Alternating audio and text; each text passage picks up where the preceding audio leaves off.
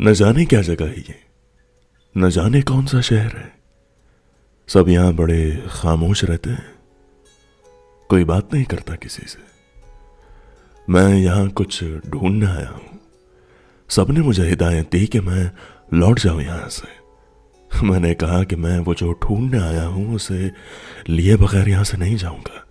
मेरी सांसें टूट रही हैं। क्या आपने देखा है उसे, जिसकी शक्ल मेरे ख्वाब से मिलती है? एक अरसे से ढूंढ रहा हूं मैं उसे, एक अरसे से मैं सफर में हूं इस कदर।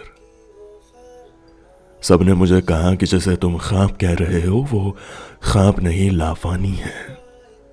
फानी से मोहब्बत कैसे कर सकती है? समते मशरिक की तरफ वो किला देख रहे हो, उसकी जगमगाती बंद खिड़की के पार रहती है वो, जिसे न जाने कितने कस्मे वादों को पढ़कर बंद किया था। कभी तुम छू नहीं सकते उसे। लौट जाओ यहां से। मैंने कहा कि जो वो रहती है वहां, तो फिर ये खिड़की बंद क्यों है इस तरह? सबने कहा कि अब सिर्फ खुशबू रहती है उसकी वहां। टूटे हुए परों की तितलियां मंडराती हैं। वो जो रहती थी कभी, अब नहीं रहती यहां। मैंने कहा कि जो कोई रहता नहीं अब वहां, तो इस बंद किले की खिड़की के उस पार ये रोशनी कैसी? किसने ये शमा जलाई? वो क्या है उस पार जो इतनी शिद्दत से जल रहा है? सबने कहा कि एक दिल जल रहा है फानी का उस पार। तुमने वो किस्सा नहीं सुना?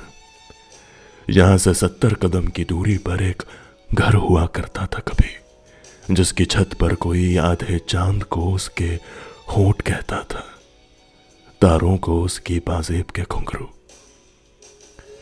इसी किले की दीवारों को छूकर बेखबरी में तवाफ करता रहा हर रात। उस जगमगाती बंद खिड़की के पीछे किसी परछाई की आस में भूल गया खुद को। फिर नहीं देखा हमने उसे कभी, ना उस परछाई को जिसे वो ढूंढता रहता था यहाँ। फिर न जाने क्या कहर नाजिल हुआ इस शहर पर कि अब दिन और रात सिर्फ रात रहती है। तब से हम सब खामोश रहते हैं। लौट जाओ यहां से। वो लाफानी है, फानी से मोहब्बत कैसे कर सकती है?